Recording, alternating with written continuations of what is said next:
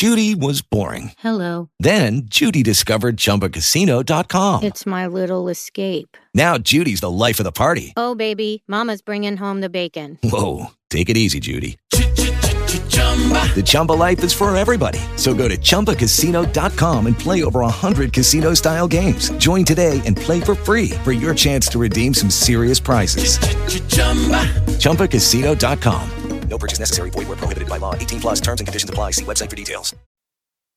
Welcome, and thank you for tuning in. You're listening to the Beyond 50 radio program. I'm Daniel Davis. Joining us back on the program today is Charlotte Dennett. She is author of The War, Follow the Pipelines, the pipeline war erupting in Niger, and 9/11 will be discussed today as we have a lot going on when it comes to this.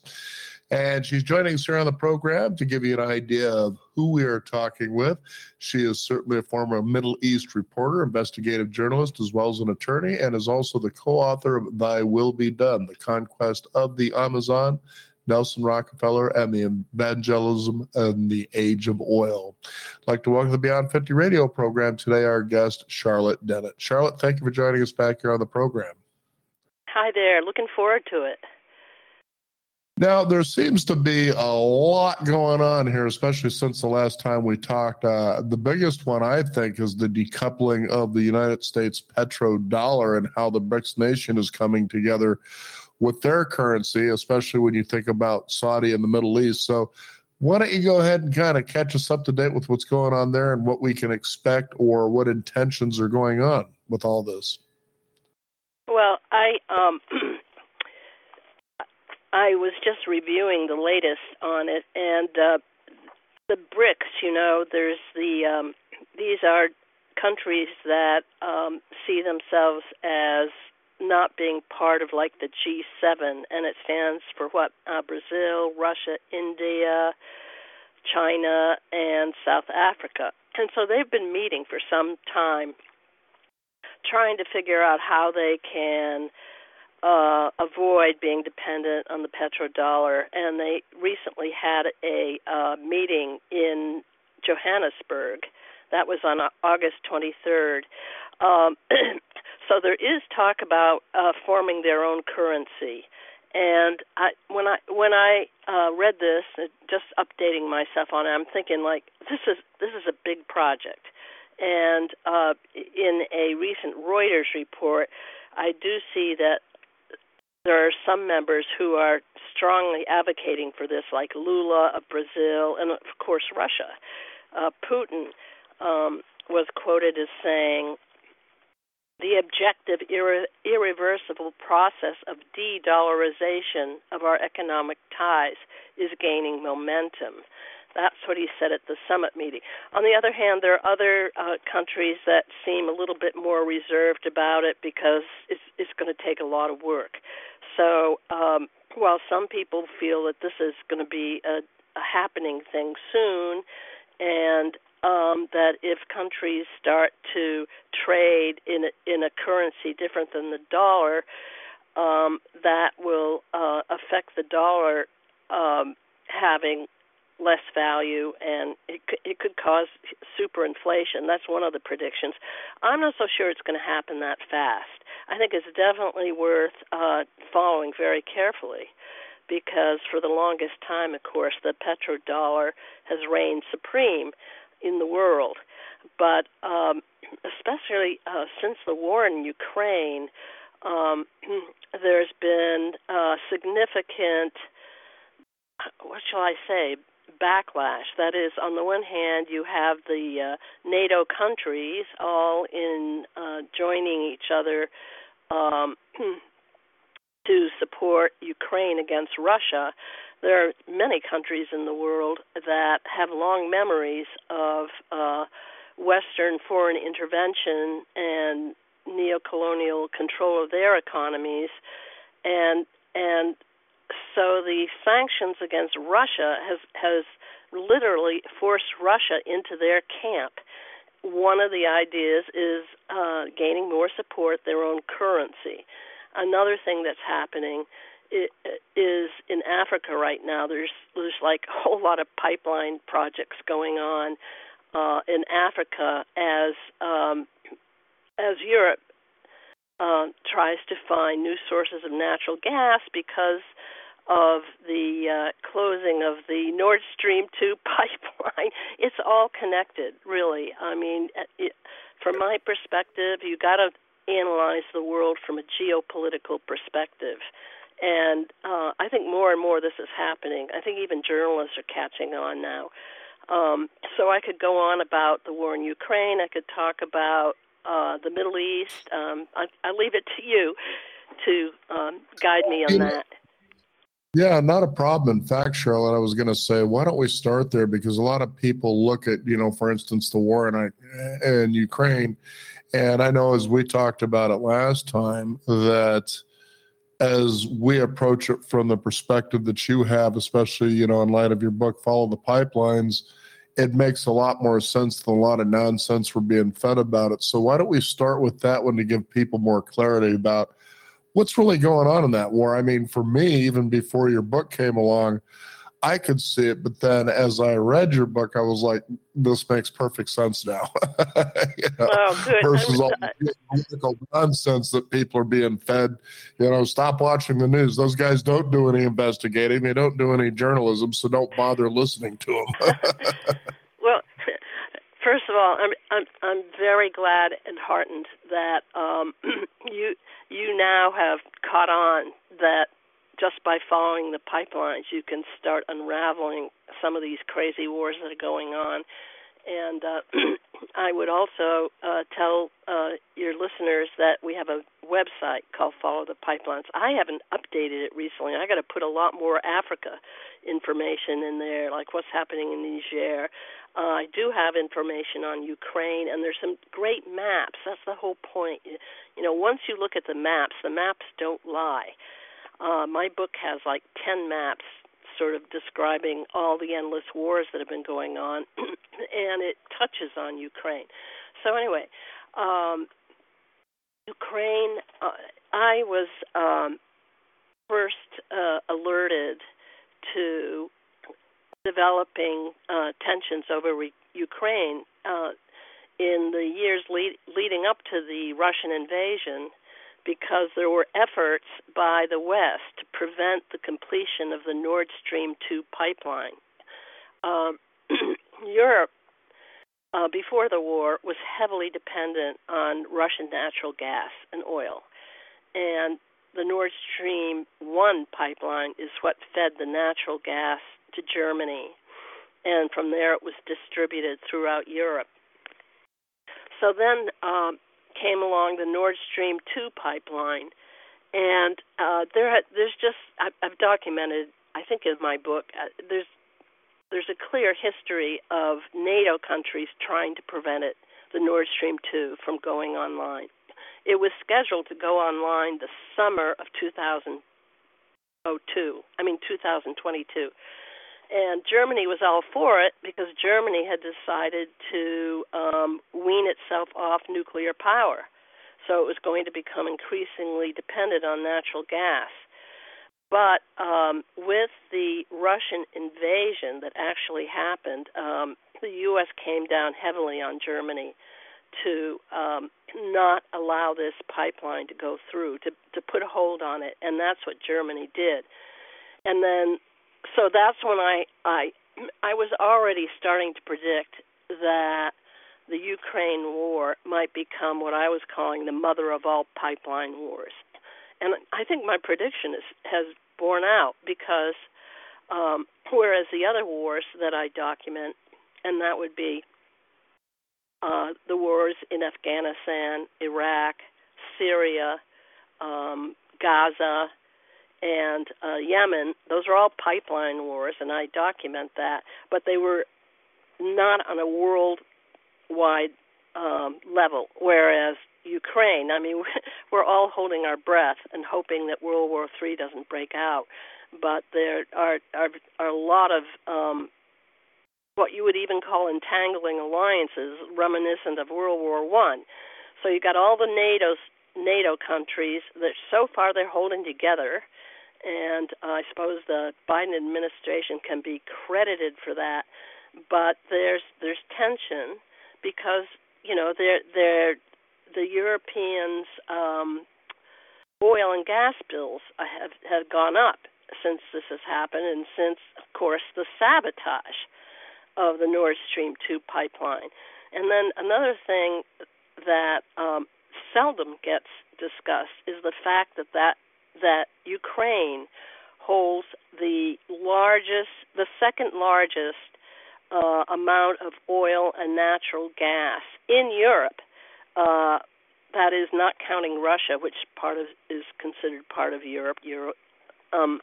But at any rate, so it has huge reserves, and most of them are, guess where? They're in the eastern region. And so this is seldom discussed. This is where all the fighting is going on. So to my mind, when I look at it from the point of view of two superpowers battling it out in a proxy war over control over this very valuable piece of real estate, I see a tragedy on both sides. I mean, I see a tragedy for the Russian people, for the Ukrainian people. They're the ones that are losing their lives, and the casualties are astronomical, which is, to me, very disturbing. And meanwhile, you have the U.S. And Putin digging in, and both sides show no signs of wanting to go to the peace table. So this is very troubling. And then we've got, of course, the huge nuclear power plant in Ukraine. Everyone's worried about that. And there are other nuclear power plants as well. So we're in a dangerous time, I have to say. And the sooner people begin to understand this war from an energy perspective, then I think it's going to make sense to them. And again, I would urge you to go to follow the pipeline's website, because we got the maps, and we show all the pipelines that crisscross Ukraine that were built by the Russians. And that just shows you how dependent Europe is on natural gas, and in the past, Russian natural gas. And now, because there's sanctions against the Russians, there's this desperate search for other locations of where to get their oil and natural gas, and that brings us to Africa, among other places. And the latest example of that is Niger, which has a huge pipeline project in the works, and it's now put on hold because of the coup that recently happened. It's absolutely breathtaking. So let's go into some detail. I was going to say, let's go into some detail about Niger, because a lot of people seem to be of the thought they're just trying to become a sovereign nation again and basically get the French and the French army out of there. But there's a lot more to it than just simply occupation. Well, yeah, I mean, that's true. And the people of Niger, like the people of Nigeria, which is going to be part of this pipeline project, they have not benefited from the oil that has been extracted from these countries. They're very poor. And there's a lot of anger towards the French in Niger, understandably. So then this coup happened, and of course Russia's in there big time. One wonders if Russia had anything to do with the coup. I don't know. I haven't been able to document that yet. But they are, my understanding is that the new junta wants to throw France out, and also French projects. And that pipeline is part of the French project in there. I mean, NATO is also invested in it. So this may be their, if I can use the analogy, sticking it to the man. Yes, there are people who say, well, doing it through a coup isn't too cool. And I don't know how democratic the new coup leaders are going to be, but this is just another example of countries that have been plundered for their resources for literally centuries and are now finding common cause. So we need to keep our eyes on that very carefully. And one thing I would encourage people to do whenever there is a conflict that breaks out, there's a very simple way to see if there's an oil connection to it. And you just type the name of the country and oil and pipelines. And my book began by looking at the role of oil, which was preeminent at the time. And let me just add another point, which is that the reason that people don't know about the oil connection, it's not covered in the news, is because it's national security. And the reason it's national security initially was because oil is the fuel of the military, and it remains the fuel of the military. So any country that aspires to be a major power in the world has to be sure it has enough fuel to supply the military. And one of the great lessons of World War I and World War II was to the Germans, because in both cases they lost both wars because they ran out of gas. Literally, they ran out of gas. So that's why there is what I call the great game for oil, all these different countries competing against each other, even former allies. I found that out during World War II. The British, the French, the Russians were all against the Americans building a Saudi pipeline that was going to go from Saudi's rich oil fields to the Mediterranean with a terminal in, guess where, Haifa, Palestine, now Israel. That's a whole other conversation. But and it is also, now natural gas is very important. And I found this article. I don't remember if I mentioned it in our last talk. It was put out by the Rand Corporation back in 2000. It said it's called Ukraine and the Caspian, an opportunity for the United States. And it's all about the Caspian Sea, which has been found to have huge quantities of oil and natural gas. And at this time, the whole question was how to pipe it out. And it was piped out eventually by one pipeline going under the Black Sea into Turkey. I document this in my book. There was also a pipeline that was scheduled to cross through Afghanistan and to go into across Afghanistan to Pakistan and India. It was called TAPI. And that's the whole reason for the war in Afghanistan, if you can believe it. As one U.S. State Department official said, it was built so the energy could flow south. And I have a map of it, and I show where the troops are that go to protect it. But at any rate, coming back to this report on Ukraine and the Caspian, it just acknowledges that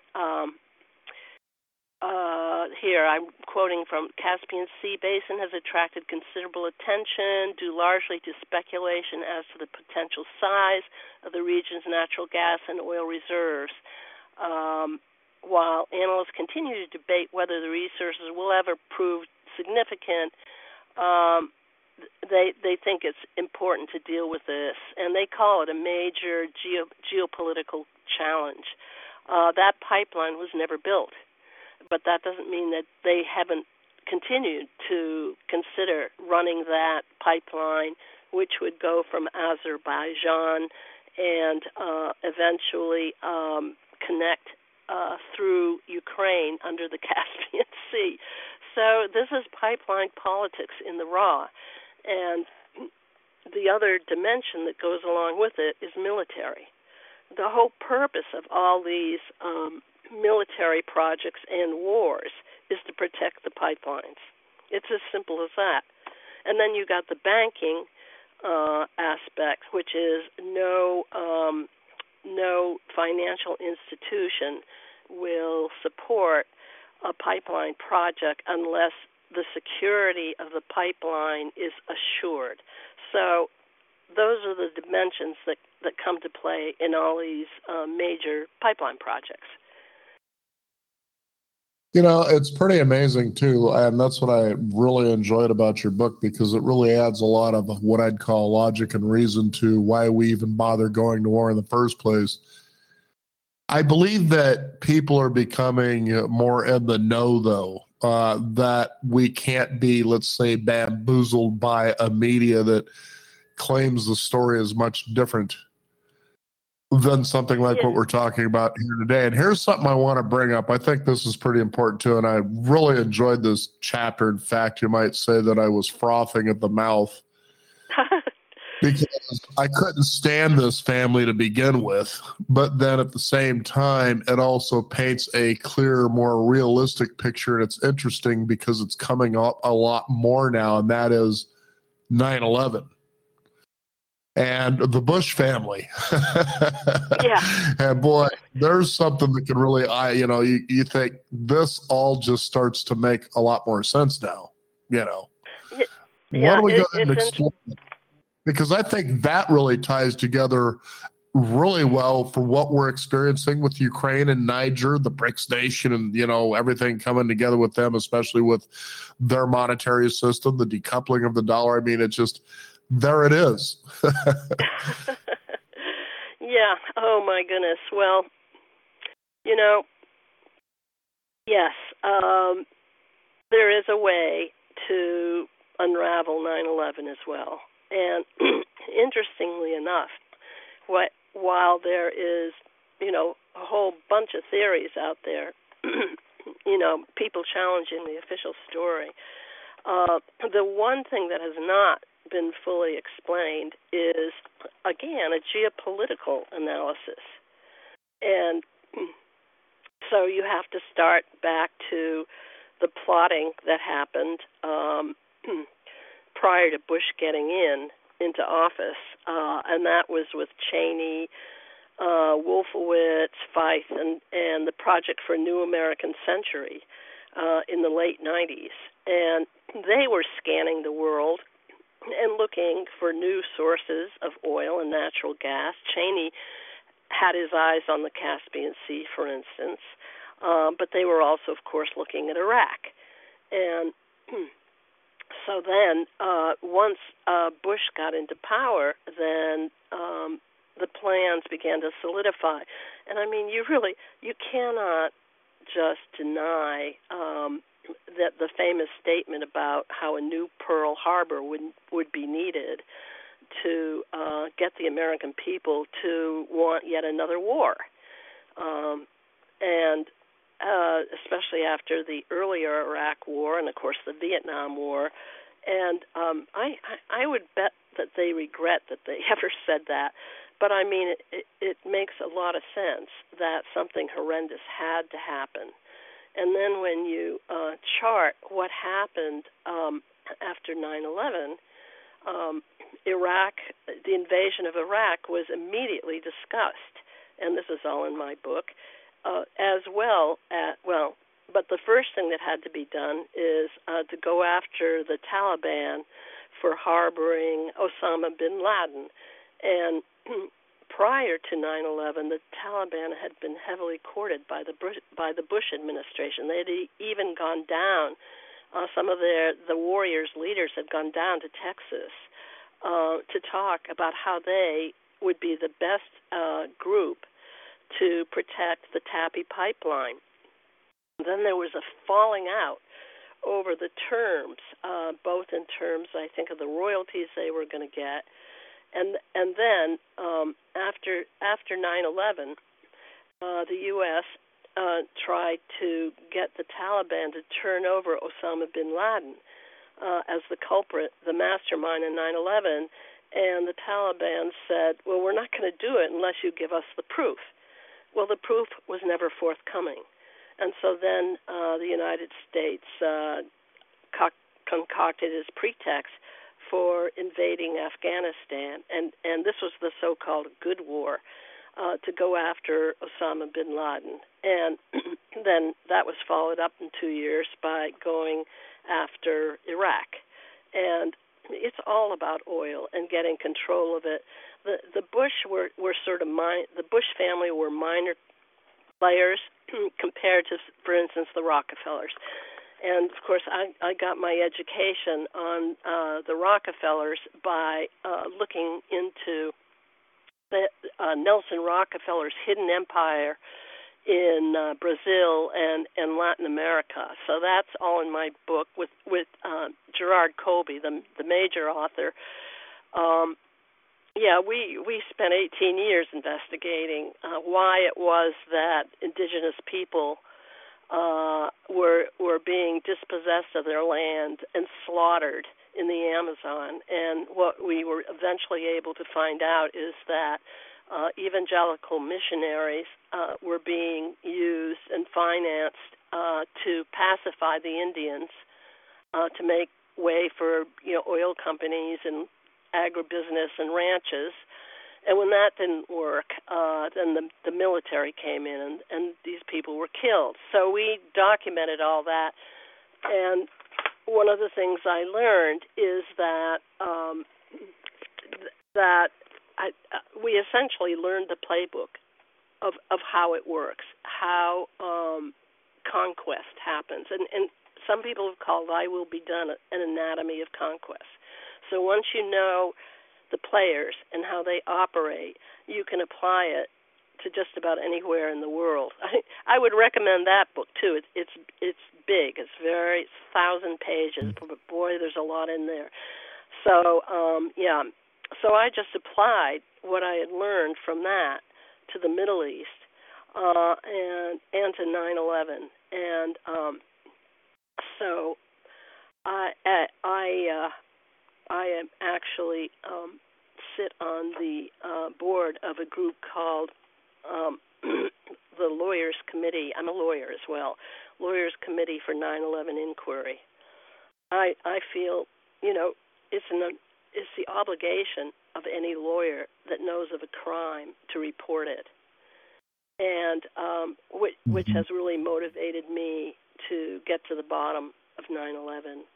And there will be a big sort of a Zoom session on Sunday, September 7th at 2 o'clock. If you go to our website, Lawyers Committee for 9/11 Inquiry, it's all there, and people can get on board and listen. There'll be a whole bunch of presentations.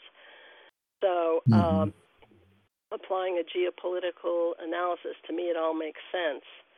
The wars were achieved. The Patriot Act with all of its insidious restrictions on our right to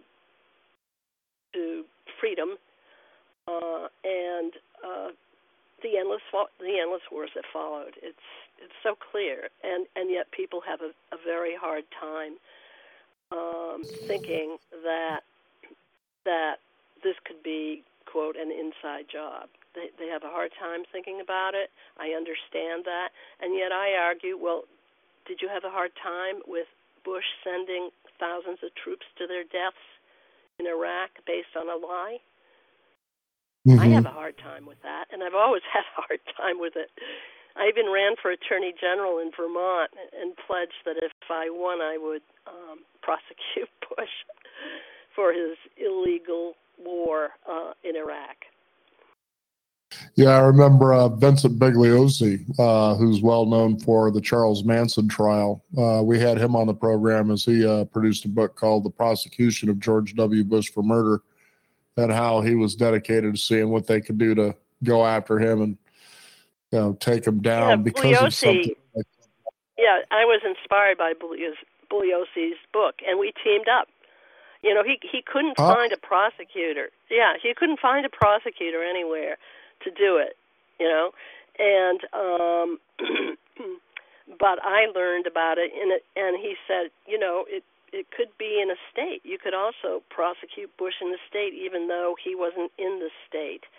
But he provided the legal mechanism for how somebody running for Attorney General, and if they were Attorney General, they could proceed. And he was going to be my special prosecutor in the whole process, and he came to Vermont. He was with me when I had my press conference announcing my run. It's all in my book, The People versus Bush. It describes the whole thing. It was really a lot of fun. He campaigned with me. The problem is that I took up the challenge far too late. I mean, I didn't announce that I was running until the September before the November elections, and because Vermont was very anti-Bush, we thought we had a chance. Down in Brattleboro, the southern part of the state, the citizens vowed that they would do a citizen arrest if Bush ever set foot in Vermont. And so we launched the campaign, but the problem is that after the initial press conference, which was pretty widely covered, the press just ignored my race. It was hard to get the word out there. And only afterwards people said, oh, if I'd only known, I would have voted for you. So we didn't win that.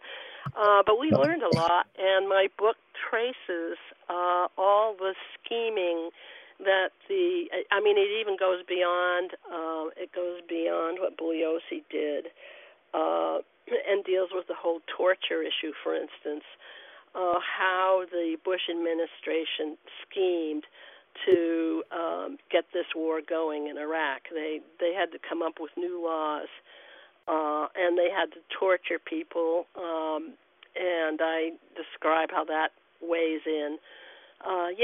So that was pretty insidious.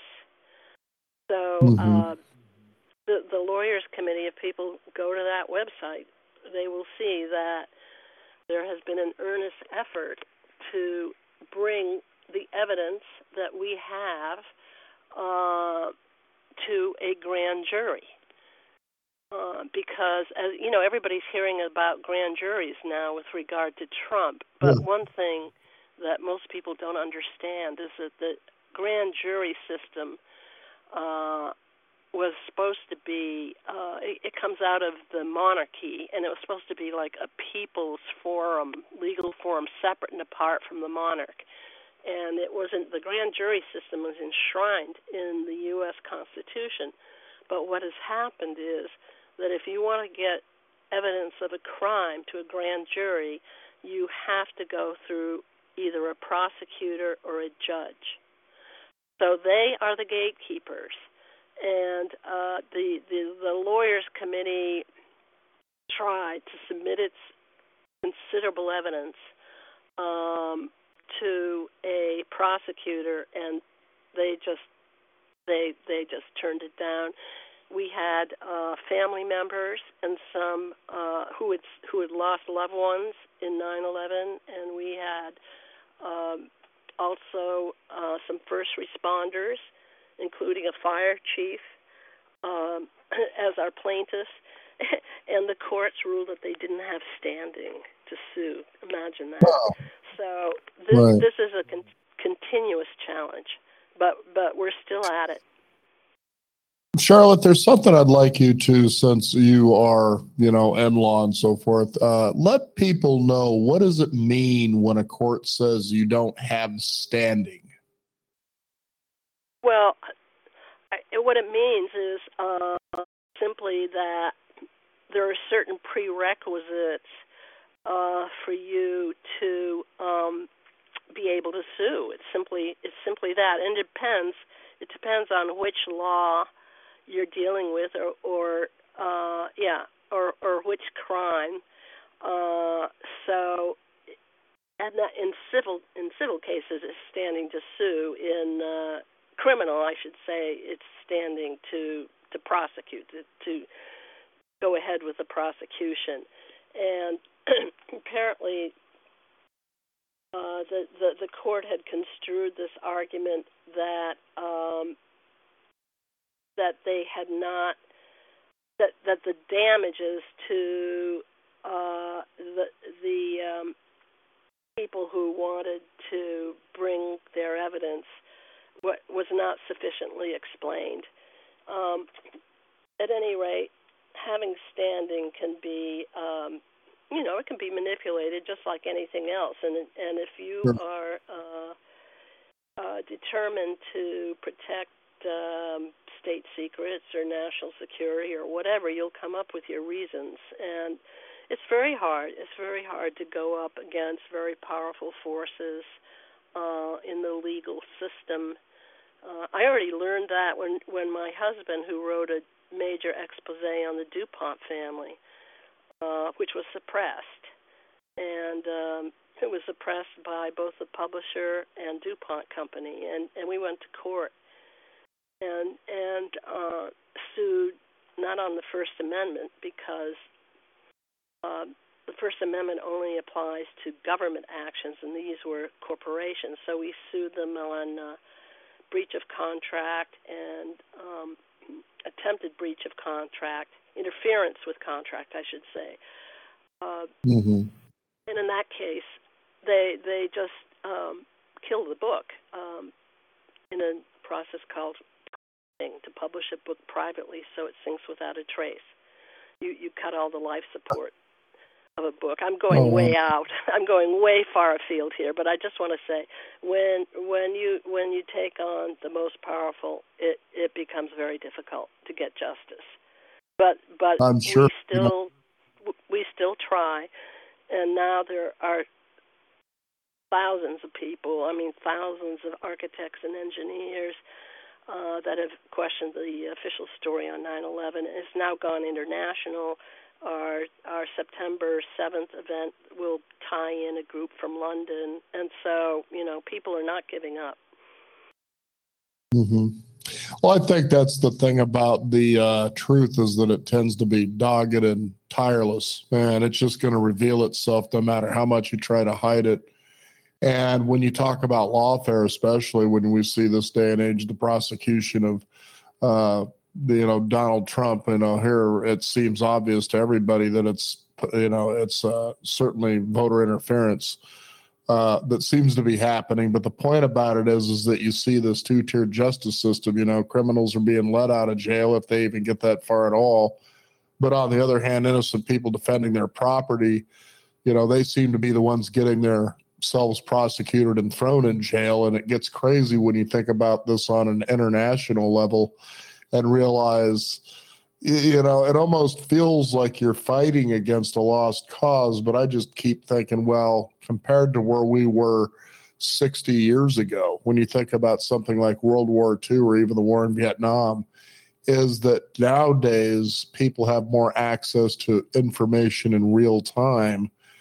Therefore, let's start being more discerning about our thinking and the information we receive at sources, for instance, the credibility of those sources, find out things for yourself. And I think that there is more of an awakened culture around the world nowadays where the government simply has become the problem, and we seem to be caught in the middle of it. And when you realize what that problem is in the cases we're talking here today, it's basically to be the guy that stops the bullies from coming and taking your toys or your oil, for instance. Then it gets a lot simpler to realize perhaps there is a path that this can be changed or even expunged, for free democracy, if you will. Well, I'm all for protecting democracy, and first of all, I think you're right. Because of the internet, information is becoming more available. But now, on the other hand, I have a trouble with people just relying on the internet, I have to say, but that's the journalist in me. I watch cable TV. I want to know what people are hearing, whether it's on CNN or Fox or MSNBC. And, I have a real serious problem with Fox, and it's been sued up the yin-yang now for spreading lies. Secondly, Trump is a crook, he's a criminal, and he's a con man. I'm sorry. Mm-hmm. He is, he always has been, and he deserves to be prosecuted. And there's a whole array of people that went along with his scheme to deny the American people their rights to vote. And there's, in this case, I'm sorry, there's ample evidence by Republicans secretaries of state in all those different states that questioned whether Trump won, and they've all said it was a fair election. So I don't buy one bit that the election was stolen. Trump is a con man and a criminal. He always has been, and he's desperately trying to stay out of jail. And that's a thing that might get people really furious. It's like the lower level people are all going to jail, and what's going to happen to Trump? Is he going to go free? He doesn't care about them. He cares about himself. So you got me going on a roll on that man. Well, it wasn't so much about him. You've got to admit that based on what we see, and it isn't just him, it's for a lot of different situations about the rule of law. Where does it really apply? You just kind of seem to be applying it wherever you want to, wherever it's convenient. And you pretty much summed that up earlier when you were talking about the book deal falling apart, how big powers just seem to kind of get in there. And okay, so there's rule of law, but what does it really mean anymore? Yeah, well, that's true. Well, that is absolutely true. But what we need to do. Oh, sorry. Yeah, what we need to do is we have a limited democracy as it is, and which is proven when you go up against the big boys. Then you realize that But one of the few vestiges of democracy that we have is the right to vote. Okay, and so when that is tampered with, then you've got a serious problem. And now we've got AI coming on board, and you're not going to know who to believe. This is very serious, and I say this from the point of view of a journalist who strives to tell the truth, and learning that my voice could be taken and put out as real and with fake information. This is bad. So I feel for the American people because I understand who the hell are you going to trust, right? Right. But I think that they have become more discerning, and I think that's a good thing. But I would urge people not just to rely on what you want to read that reinforces your own take. It's really important to balance it with all, like, who has time. I get that too. I have the time to screen other sources. We're in a dangerous time now, for sure. Because if we can't count on our votes, then what have we got? We've got autocracy, and that's going around all over the country. So, it certainly is amazing time as well, especially if you can kind of get the rose-colored glasses off and realize, no, your government really isn't here, at least in part, to protect you and your rights. That doesn't matter. What matters is they protect their interests. And it just, it all gets crazy. I kept thinking about, for instance, I'm sure you probably got some good insight on this. We talk about how the Biden administration, when they took over, immediately stopped construction of the XL pipeline from Canada into the United States. But now we're going out and we're using up our reserves and we're buying oil outside of the United States, when the thought was, well, weren't we energy independent at one point? And what was all that about? And then the sabotage, as you mentioned earlier, about Nord Stream 2, seems to have been, the United States was involved in actually doing that. And they tried blaming Russia. No, the latest is that the blame is being put on some rogue Ukrainian groups. There was a fairly recent piece in the Times that said that that the CIA had tried to warn the U.S. And Ukraine that there were this rogue group that planned to do it. At any event, as for the Biden administration is under incredible pressure right now, because on the one hand, you have the dangers of climate catastrophes, and And again, I've been on talk shows, and there are people, especially people who come from regions where there's a strong oil industry. In fact, it was in Alberta, I think I had a conversation. And the oil companies are continually putting out information that fossil fuels aren't responsible for climate change. And I really think that argument is finally, it can't be accepted anymore. I mean, when we look at the summer that we've just gone through, so do not trust, including local oil companies, what they're saying that they're not responsible, because even the CEOs have been put on trial, basically not on trial, but they've been brought before Congress, and they've admitted that they knew that fossil fuels emissions were responsible for climate change. So Biden is torn, because I think he recognizes what causes it, and at the same time he knows that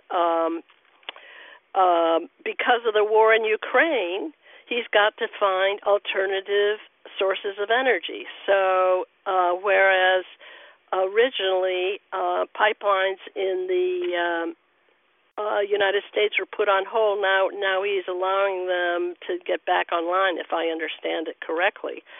But ultimately, we got to wean ourselves off. It's just there are too many floods, too much drought, too much disaster, and this is a real problem for the world, in my opinion. Are you a climate denier, or do you think that fossil fuels have something to do with it? Well, I certainly believe that we could reduce our footprint in that situation. I know for me, as I bicycle and I use the transit system day to day. In fact, I haven't even owned a car in 11, 12 years now. I do rent when I want to go on road trips. But what does that happen? Maybe once or twice a month. Yeah. That's impressive. And actually, a lot of people are actually, they ask me, you really do that? And I said, well, yeah, just think about it, especially when you're in in Arizona, their bus system seems pretty reliable, especially if you're in Phoenix in the metro area there. But throw a bike on a bus and you can pretty much get anywhere you want. Maybe not as quickly and conveniently as jumping in your car. But the point is, then you become more mindful about your trips. It's just a choice that I make. Do I miss having a car where I could just get out there and have that convenience? Well, of course. But once you wean yourself off of that, you feel a lot more empowered. As far as climate change, I think you take a look at the presentations that are being made out there. You got, for instance, John Kerry jet setting around in a giant jet, or you have, for instance, Leonardo DiCaprio, on his multi-million dollar yacht and saying, you shouldn't be doing these things even though I'm doing them.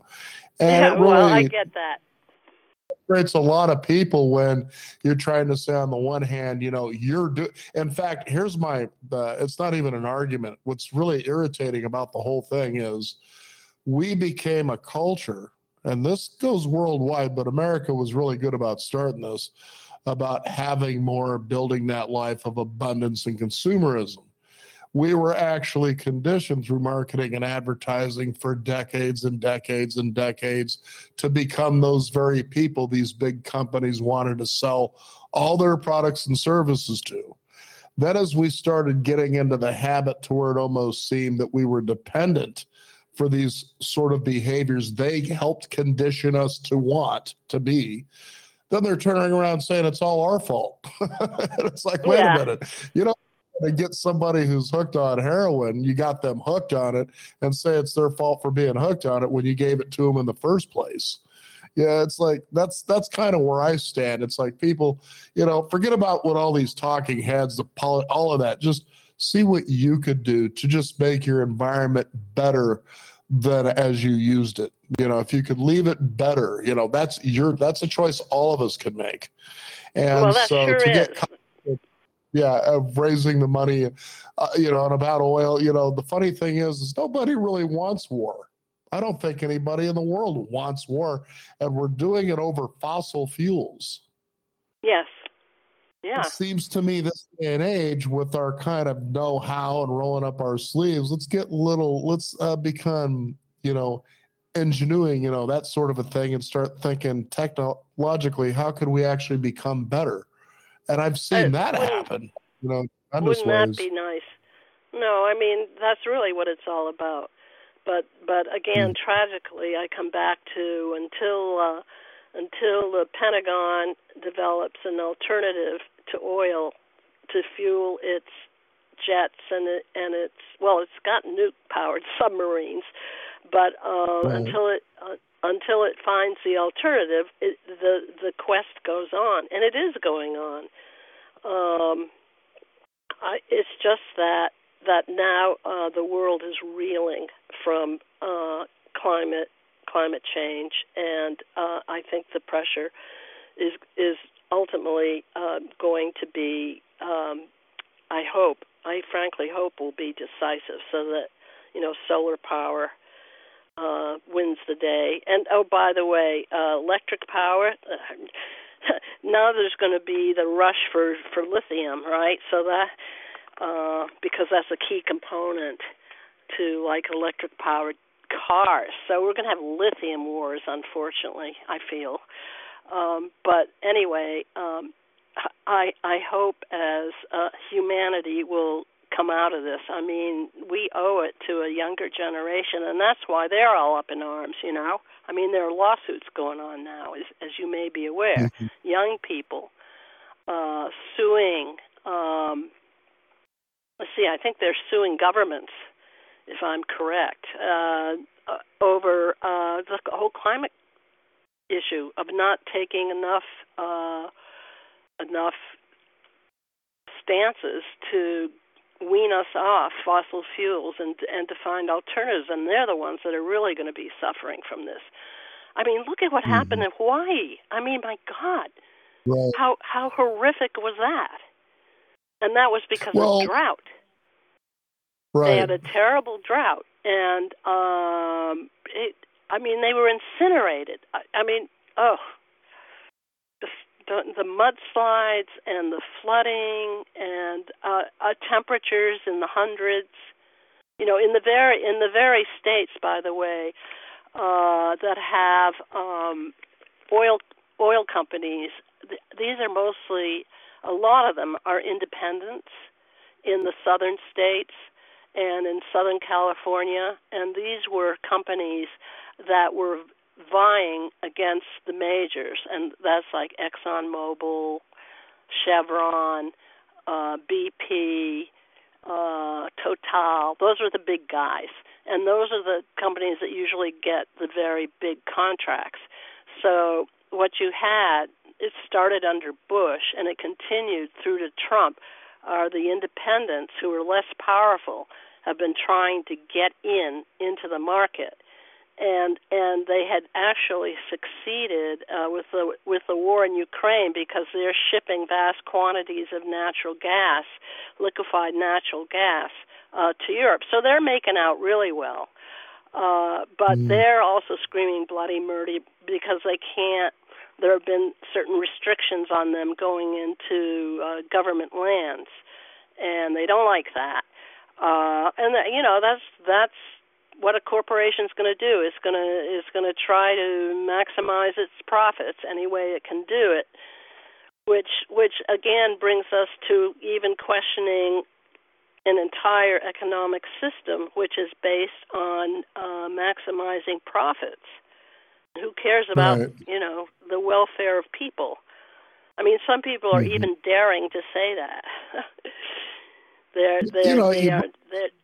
I don't want to finish the show with, and that is about BRICS nation currency to supplant the U.S. petrodollar. I know we kind of touched on that earlier, but it sounds like independent suppliers are rising to the occasion to supply Europe, thereby perhaps bypassing Russia. with all this, because really the war in Ukraine, as we talk about here in the pipeline wars, is that was a middleman where Russia was running its pipes through there to supply Germany, for instance, their energy needs. But then the middleman, they were saying, it's time we cut this middleman out and just get it all for ourselves as far as profits or whatever the case is. But it sounds like that's what's happening with the independence and the BRICS nations simply saying, well, look, we're going to have our own national currency, get this U.S. petrodollar out of the way. In other words, get this middleman out of the way, let these people supply us. So then that way another country can't come in and say, well, we don't like what you're doing, so we're going to cut off, or, these sanctions where we're not going to do this anymore, therefore cutting off your energy supply, it sounds like. Yeah, well, it's worth following very closely, and I have to commend you for doing that. I mean, you are one of the readers that has taken up this whole geopolitical analysis very seriously, and so glad that you're doing it, and encourage people to continue following your show. By the way, over 50, is that because most of your followers are over 50? No, Beyond 50 was just a show title that I just had come up with at the time because I wanted to address people who are approaching or going into midlife, because they were looking to be basically senior citizens by, a lot of people. And I was like, wait a minute, this group is way too active in their lives to just be kind of put out the pasture, so to speak, as senior citizens. So that's where the idea of the show came from. And I was already doing it in the style that I'm doing it now, which is bringing great people on the program to basically hopefully make sense of the world out there and share their stories as well. And that's terrific. And I think you're right, by the way. I think you're right. And one of the things that has yet to happen, although I'm not sure, is that, the people over 50 learned a lot. They woke up politically. I think the Vietnam War, and then all the assassinations that happened in the 60s. Those were wake-up calls for many of us. All right, and so You're right, and we shouldn't be put out to pasture. I think there's a lot people can learn from us. But on the other hand, as I say, the younger generation, they're turned on to the climate crisis, and of course, how could we not understand that? Because they will be directly affected in very serious ways in the near future. So hopefully, that's going to be something that brings us all together in a wider understanding. Let's try to remain hopeful. As you say, the truth has a way of coming out. It can't be stopped. Yeah. Maybe we should end on that note. Yeah, and I was going to say, Charlotte, in the end, it's like, let's quit looking to see who we can blame for the situation. Let's just take a look at this problem and let's come up with a solution together that, hopefully will make most of us happy. Yeah. But, it becomes a challenge too. Now, go ahead for our listeners and give out a website where they can find out more about you, your work, and how they can get your book, Follow the Pipelines. Oh, thank you, Dan. Well, it's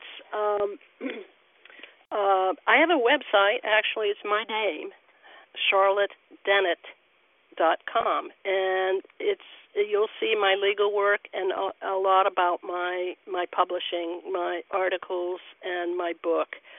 And the other source is the website Follow the Pipelines. You can find all you need to know that way. If you're interested in my book, Amazon.com has it.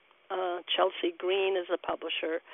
And by the way, just not conveyed, the subtitle is Follow the Pipelines, Uncovering the Mystery of a Lost Spy and the Deadly Politics of the Great Game for Oil. And the lost spy was my father, who was America's first master spy in the Middle East. And he died after a top secret mission to Saudi Arabia, and that's how I got on to looking at the pipeline project he was working on. So that's how it all began. Wow. Amazing stuff and quite a background. Charlotte, thank you so much for joining us here on the program today. Always eye-opening. It was a great pleasure. Thank you so much. You bet. We want to thank you, the listeners out there, for tuning in. You can discover more at beyond50radio.com. That is the number 50. We do encourage you to sign up for our weekly e-newsletter and stay up to date with what's going on in the world of Beyond 50, as well as our upcoming shows. I'm Daniel Davis. Thank you for joining us. This is the Beyond 50 radio program. And remember, wherever you are is where you should be. Have a great day. Okay, round two. Name something that's not boring. A laundry? Ooh, a book club. Computer solitaire, huh? Ah, sorry, we were looking for Chumba Casino. That's right, ChumbaCasino.com has over 100 casino-style games. Join today and play for free for your chance to redeem some serious prizes. ChumbaCasino.com. No purchase necessary. Void where prohibited by law. 18+ terms and conditions apply. See website for details.